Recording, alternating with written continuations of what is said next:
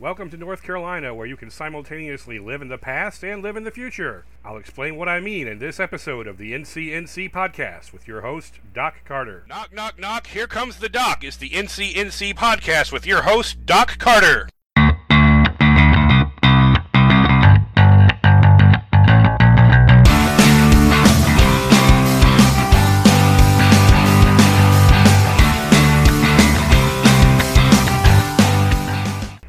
Netflix is making movies, Disney owns Marvel, and Sony still has the rights to Spider-Man. Does it sort of feel like you're living in an interesting time where there's so many advancements of things that you never thought you'd see?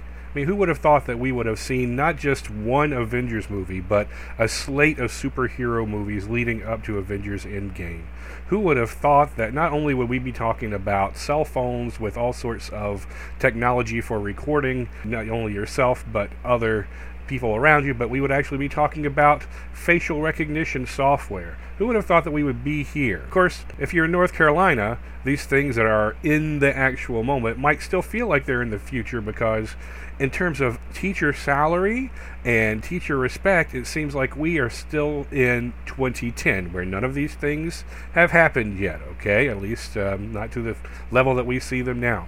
So North Carolina has always been sort of an odd place. Are we liberal? Are we conservative? Are we rural? Or is our true center in our cities? Is that where you find the true North Carolinian identity? Are we a state of native-born folks, or have we been run over by carpetbaggers, as some folks might have said since Reconstruction? What are we? We seem to be an odd conglomeration.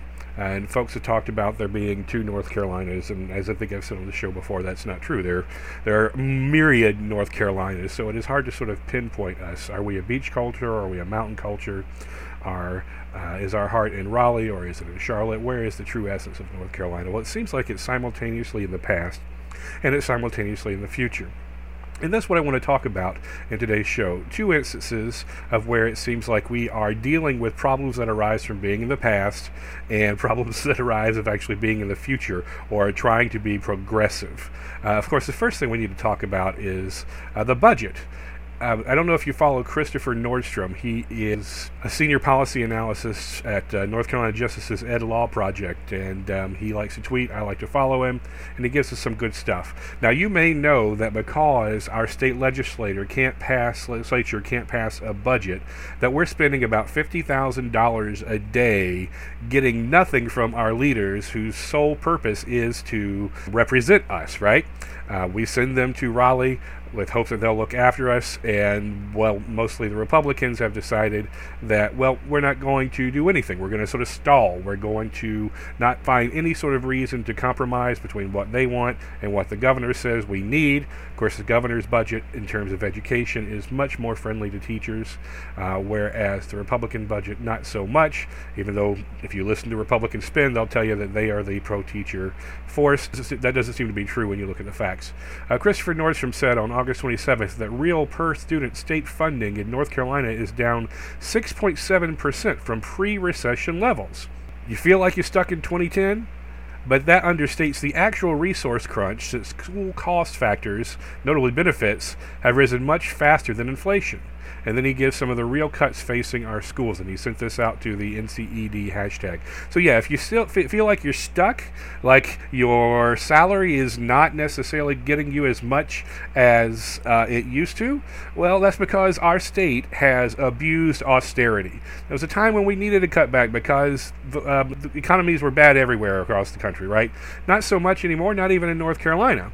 We continue to give huge tax breaks to the wealthy, and we have these huge surpluses, and the Republicans want to give it back to us. Like, hey, we're going to send you a refund check. But instead of actually funding the social services that we need to be funded, and certainly they're not going to fund them at the level that they need to be funded now. In fact, as Christopher Nordstrom says, real per-student state funding in North Carolina is down 6.7 from pre-recession levels. All right, so this is just a decade. So if you are a teacher and you're listening, you know that you are already being paid in the past, You are not being paid on a 2019-2020 pay scale right now. You're being paid on last year's because that was the last year we had a budget. And until a budget is passed or parts of a budget are passed, you're going to continue to be on whatever step you were last year. Okay, so by moving forward in your careers, you are actually stuck in the past. But let's see what Nordstrom says compared to the fiscal year 2008-2009. Schools in fiscal year 2019 and 2020 will be receiving 1% fewer teachers per student, 9% fewer instructional support personnel like counselors, social workers, psychologists, librarians, nurses per student, 8% fewer principals and assistant principals per student, 36% less funding per student for teacher assistants, 57% less funding per students for textbooks. Of course, a lot of folks have turned that money into how they get ed tech resources, for better or worse. 56% less funding per student for classroom supplies.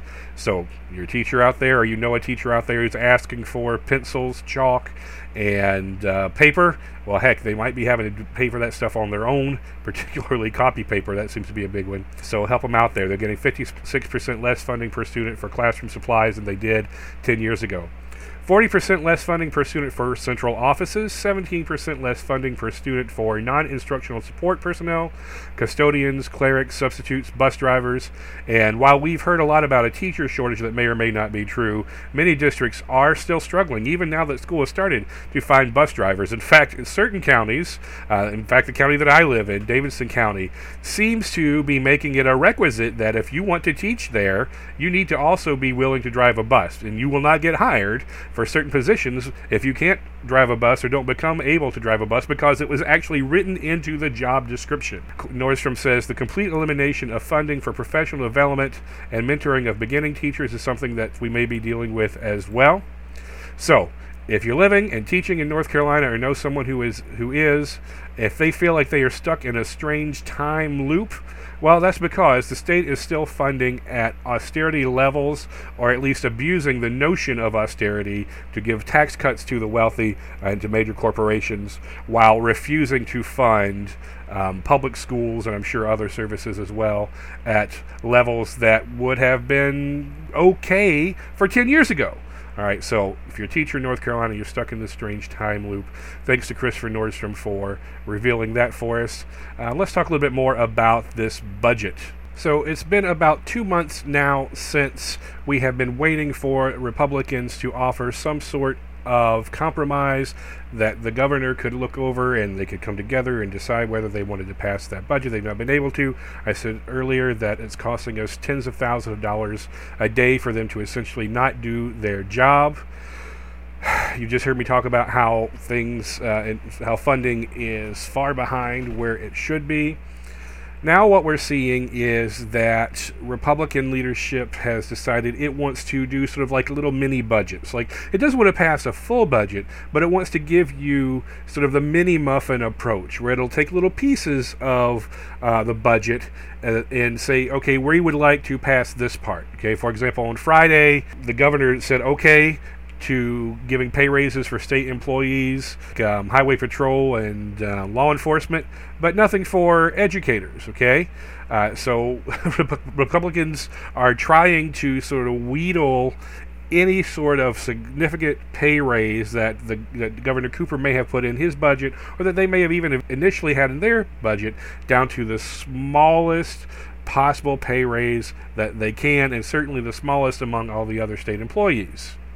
So when is all of this going to get resolved? Are Republicans actually going to do away with the mini-muffin approach and compromise? Well, the Magic 8 Ball says outlook not so good. So here we are, stuck in a moment, even as we're trying to move forward.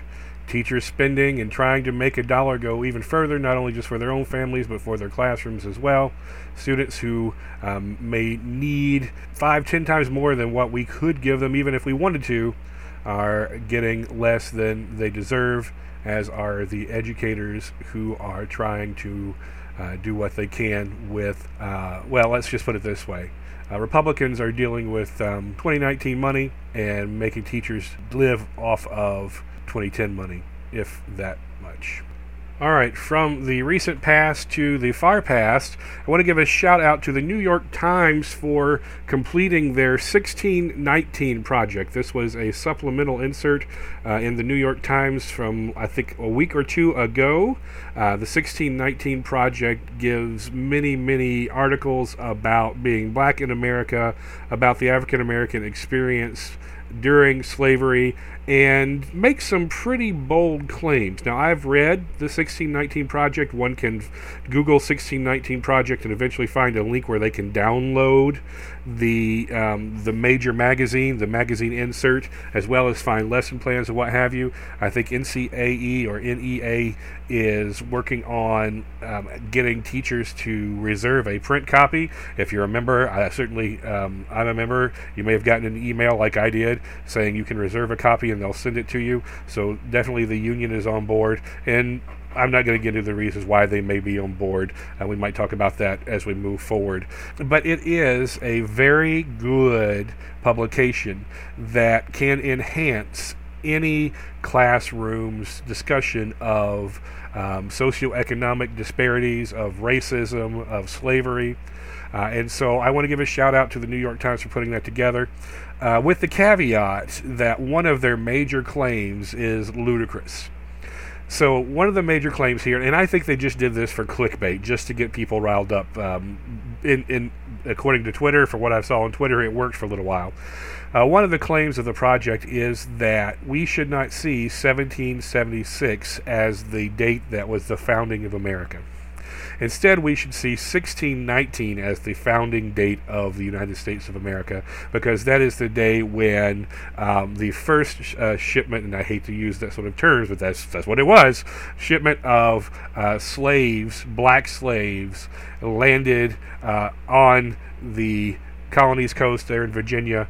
And since America was built on slave labor, that should be where we say this is the beginning of the United States of America. Well, I mean, not to say that America wasn't built on slave labor, because so many of our institutions, our early universities, our early hospitals, our housing, certainly was built with the help, if not completely through, slave labor.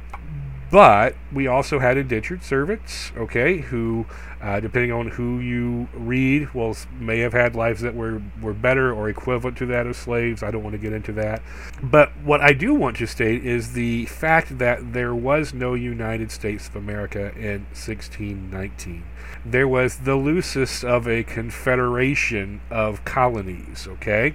We cannot make that the new date of the country. I mean, it does fit sort of this woke social justice narrative if wokeness and social justice only wants to address African American history in the United States of America, okay? But there also were the native people who were here before the Europeans got here and settled, before the shipment of slaves and the many millions of slaves that would eventually be in what was the United States of America were about. Certainly, many European nations, especially England, was using the United States and the colonies, or what would become the United States, the colonies, to sort of call themselves of their quote-unquote undesirables, the ethnicities that we might think of as white now, but they might not have thought of as white then, poor people and those who might have had criminal records. Not all the criminals went to Australia, all right? Many folks whom the English did not want around found their way to the United States, or what would become the United States of America, either by force or or because it was what seemed to be the only way out. But once they got here, they were still considered English or French or the nationality from wherever they came. All right, the idea was that the colonies were going to be a money-making endeavor for these various empires. So to go so far as to say that the United States of America began in 1619 when this ship of slaves showed up, I think is preposterous. I think it's sort of a clickbait claim. But that being said, I absolutely enjoyed and recommend and want to give kudos regarding the 1619 project, that I hope that you will do some Googling on and find that and maybe download it yourself. I enjoy the articles very much, but The New York Times is a media entity. They have created the 1619 Project document as yet another media text, and so we need to make sure that we are using our media literacy critical thinking skills to evaluate it in the same way that we would any other type of media as well. One other shout out goes to yet another mediated presence, and that is the TV show Adam Ruins Everything. This is a TV show hosted by Adam Conover. It comes on True TV, and if you are an educator, there are certain episodes of this TV show that you just need to check out, whether you find it on Hulu or you buy it on Amazon Prime. I strongly suggest for anyone teaching high school that they look at Adam Ruins College, because it's got some great tips on how to actually navigate college and get through the experience without having to sell away your firstborn. It talks about myths and realities of how people are successful and what have you. This latest episode that I was able to see was called Adam Ruins Doing Good, and he talks about the new definition of philanthropy, which is really sort of corporate or capitalist philanthropy, even more so than what we might have seen in the robber baron days. The idea that people are using gift giving as a way to actually increase their own wealth as opposed to actually solving social issues. But the very first clip of the show talks about Teach for America. And I'm not going to say much about Teach for America because I know they have ears and eyes every single place that you might think that they could be. And I know I know how they operate. Let me just put it that way. Having worked on TFA campuses or campuses where TFA had a presence. But I will say you should go watch this Adam Ruins Doing Good and see what he has to say about Teach for America and whether that program is beneficial. As someone who's living in the state of North Carolina, where our current superintendent may very well have been a Teach for America supporter or been supported by them, and that might be actually how he got to where he is, I think you will appreciate seeing what Adam has to say about TFA, Teach for America, or as I have called it and others have called it, Teach for a While. So 2 shout outs to the New York Times 1619 Project. Go find that, and also if you can, find the Adam Ruins Everything episode, Adam Ruins Doing Good. All right, so we spent some time at the beginning of the show talking about a budget that was keeping us rooted in the past even as we wanted to move forward. Now let's talk about an instance where someone was trying to be progressive, trying to move forward, maybe trying to live in the moment of identity politics and wokeness for good or negative reasons, but they're dealing with some backlash. Kern Huey reports in the News and Observer on August 30th that North Carolina schools are investigating a complaint over students being asked their gender and sexuality. And sure enough, in Wake County, there has been a complaint made against a high school teacher for asking students to answer questions about their gender, sexuality, religion, and socioeconomic status. This was from an English teacher at Heritage High School in Wake Forest who asked sophomores to fill out a diversity inventory worksheet filled with personal questions about them and their family. Again, this is from Kern Huey in his article. Now, what did this diversity inventory look like? All right, well, let me talk to you a little bit about it. Think of a grid, 8 rows across the top, going left to right in a horizontal fashion. There are things that say in my environment on one side, then my gender, race, ethnicity, age, sexuality, ability, religion, and socioeconomic status. And students are asked to fill in how they identify for each one of those. Along the first column, it says I am, or my elementary school was predominantly. It says stuff like that, all right? And so students are being asked to fill that out. And as you might imagine, some parents have had some issues with that. So this is hard because I feel like this teacher was trying to be progressive, trying to gather information that he or she could use to help get the students to know each other, to see the diversity in the classroom, and also maybe to see what sort of gaps there might be in terms of expectations for each other socially, emotionally, and maybe even academically. All right. So I feel like this teacher has probably done some reading, has probably read White Fragility, has probably done some in-service, might have even gotten this idea from someone who works at the college level or from a college professor. You know, those people who go out and say to teachers, go out and do these progressive things, and then when you get in trouble, well, that's on you because I'm going to continue to publish on this because it helps me in my job. And if you get in trouble with your job, well, I'm sorry, but you should still go do these things. And if you get caught up in sort of the snags, well, that's on you, because that happens. Particularly, it happens in this sort of wokeness that we see in colleges of education and humanities programs in today's university. I even see it when certain let's say education conferences start to gear up and the Twitterverse starts to go crazy and says, hey, you should try this, you should try that. And I always sort of put in a tweet saying, hey, yeah, you should certainly try this, but think about what the consequences are going to be for you versus the consequences for the person who said that you should actually try this, okay? And that's not to say don't do it, just think about who's telling you where they are and how much accountability they're going to have for you doing the thing that they said that you should do.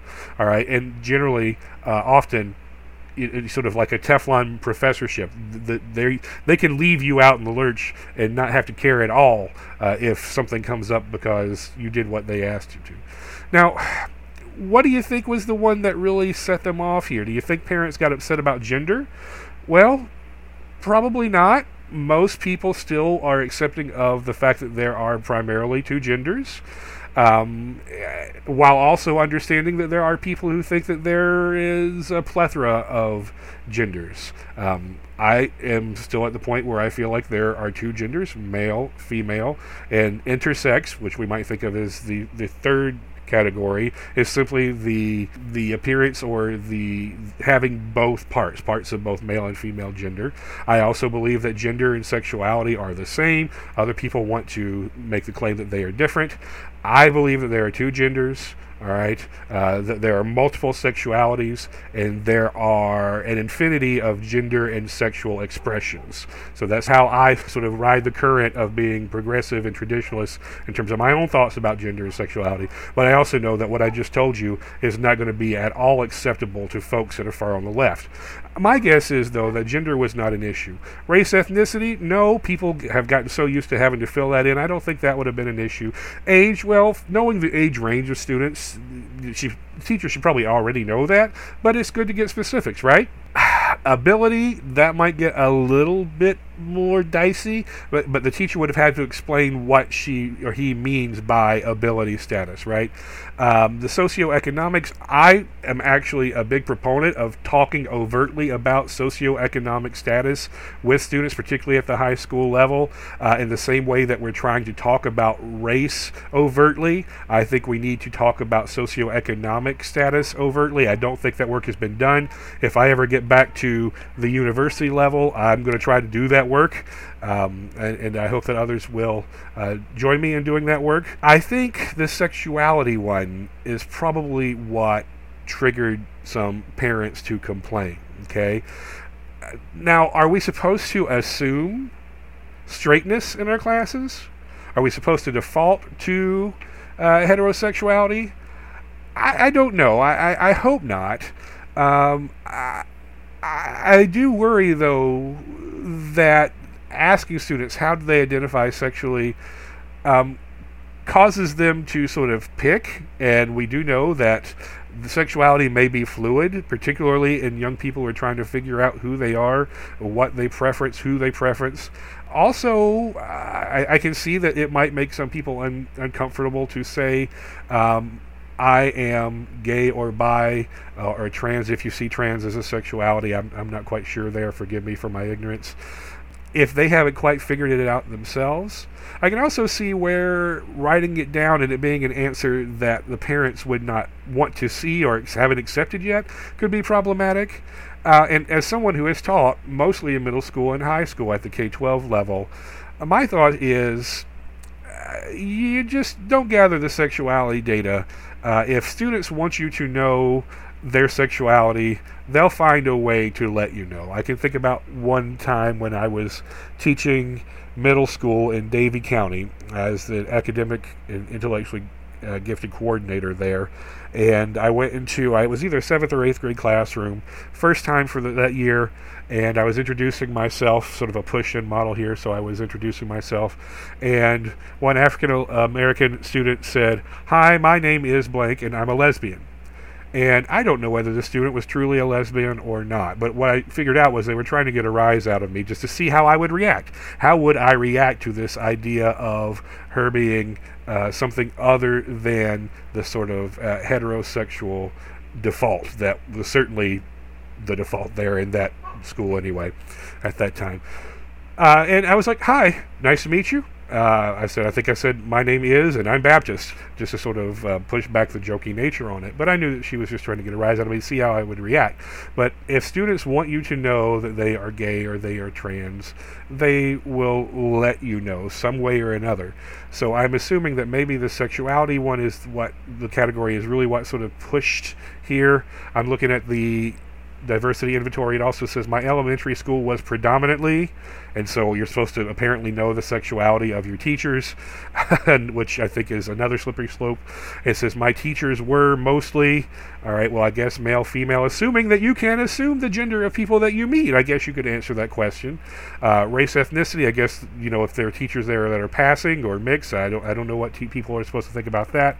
I don't know how they know the teacher's age beyond sort of older and younger. Their ability, that one gets pretty tricky pretty quickly too. And then how they were supposed to know whether their teachers were straight, gay, bi, or what have you. I don't know how they're supposed to answer that. But I do know that Kern Huey has reported that this was a problem, and Wake County is having to deal with it. Now, I want to think in my heart of hearts that the teacher was doing this with their heart in the right place, okay? And that this should just be hey, are there other ways that we might deal with this? Are all of these columns necessary? All right, let's think about it, let's learn from it, and then let's get back to work. Dealing with HR in K-12 districts, and particularly when HR and PR, that's human resources and public relations, move together. Generally, if someone can get thrown under the bus such that the district itself or the district leaders look good and they can sort of call the wheat and say we got rid of the problem, they can. Hopefully Wake County is a little bit more accepting than that, but we'll just have to see. We do know that one parent did not like her 15-year-old son dealing with this lesson. School officials say it's standard procedure to investigate complaints filed by parents. So based on this, a formal complaint has been filed. Let's see, the parent says that she wants to make sure that this kind of privacy violation doesn't happen again. So she sees it as a violation of privacy.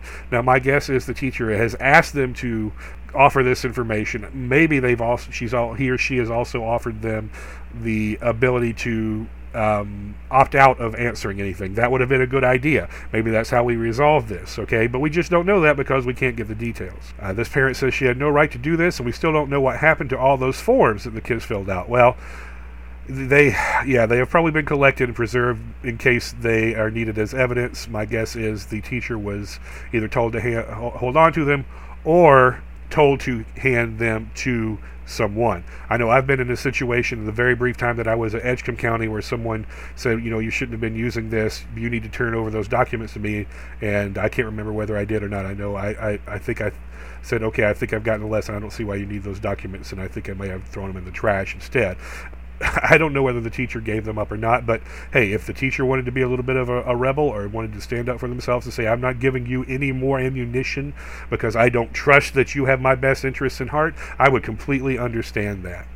And I also hope that this teacher is a member of NCAE, and even if not, I hope that someone who is NCAE is offering as much help as they can to this teacher.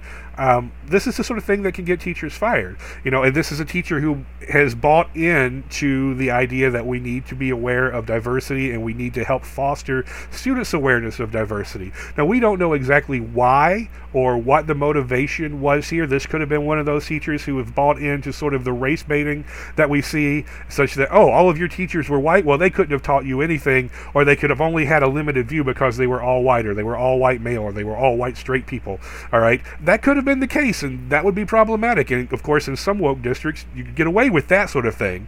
But we don't know if that's what it was, or if this was a true attempt just to learn more about the different ways, the myriad ways. Myriad's been our sort of word of the day in this episode, that students bring their prior knowledge about school and schooling into the classroom.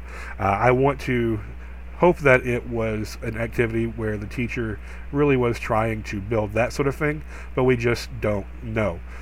So my final words here are what they were before. I hope that the teacher is a member of the union. I hope the union is helping her, or that someone within the union is helping. I don't know the gender of this teacher, so I shouldn't say him or her. I hope that the teacher's heart was in the right place. I hope that Wake will not do an HRPR sort of distance itself from the teacher, but make this a learning experience, and even praise the teacher if the teacher's heart was in the right place, but maybe give some direction on how he or she can get this information in a different format, or at least get clarification that the students could opt out of answering these questions, or some of these questions if they wanted to. But hey, here's an example of, just like in the first part of the episode we were talking about how North Carolina is stuck in the past, all right, as we need to move into the future. Here is something of it where we've got an instance of a teacher wanting to be progressive, wanting to move forward, but because of one thing or another, a parent complaint, or maybe overstepping some bounds here, she finds, or he finds, that there are people sort of stuck in one particular mode, even as this person is trying to be a progressive educator. So, back to the future all over again in the great state of North Carolina. Thank you for listening. I hope you'll think about some of the things that we've chatted about, and talk about them on Twitter, talk about them with your network, and maybe by the time we chat next time, we'll have a suitable solution to this situation in Raleigh. My hope is, and my heart is with the teacher, I hope that he or she is able to remain employed in this school district, and that White County takes care of him or her, and with the same care that they will take care of the parent and the students. And hey, who knows, maybe we'll also have a budget, but like I said, the magic 8 ball is saying not likely. Enjoy your Labor Day weekend. Knock, knock, knock. There goes the doc. Hey, is that a DeLorean?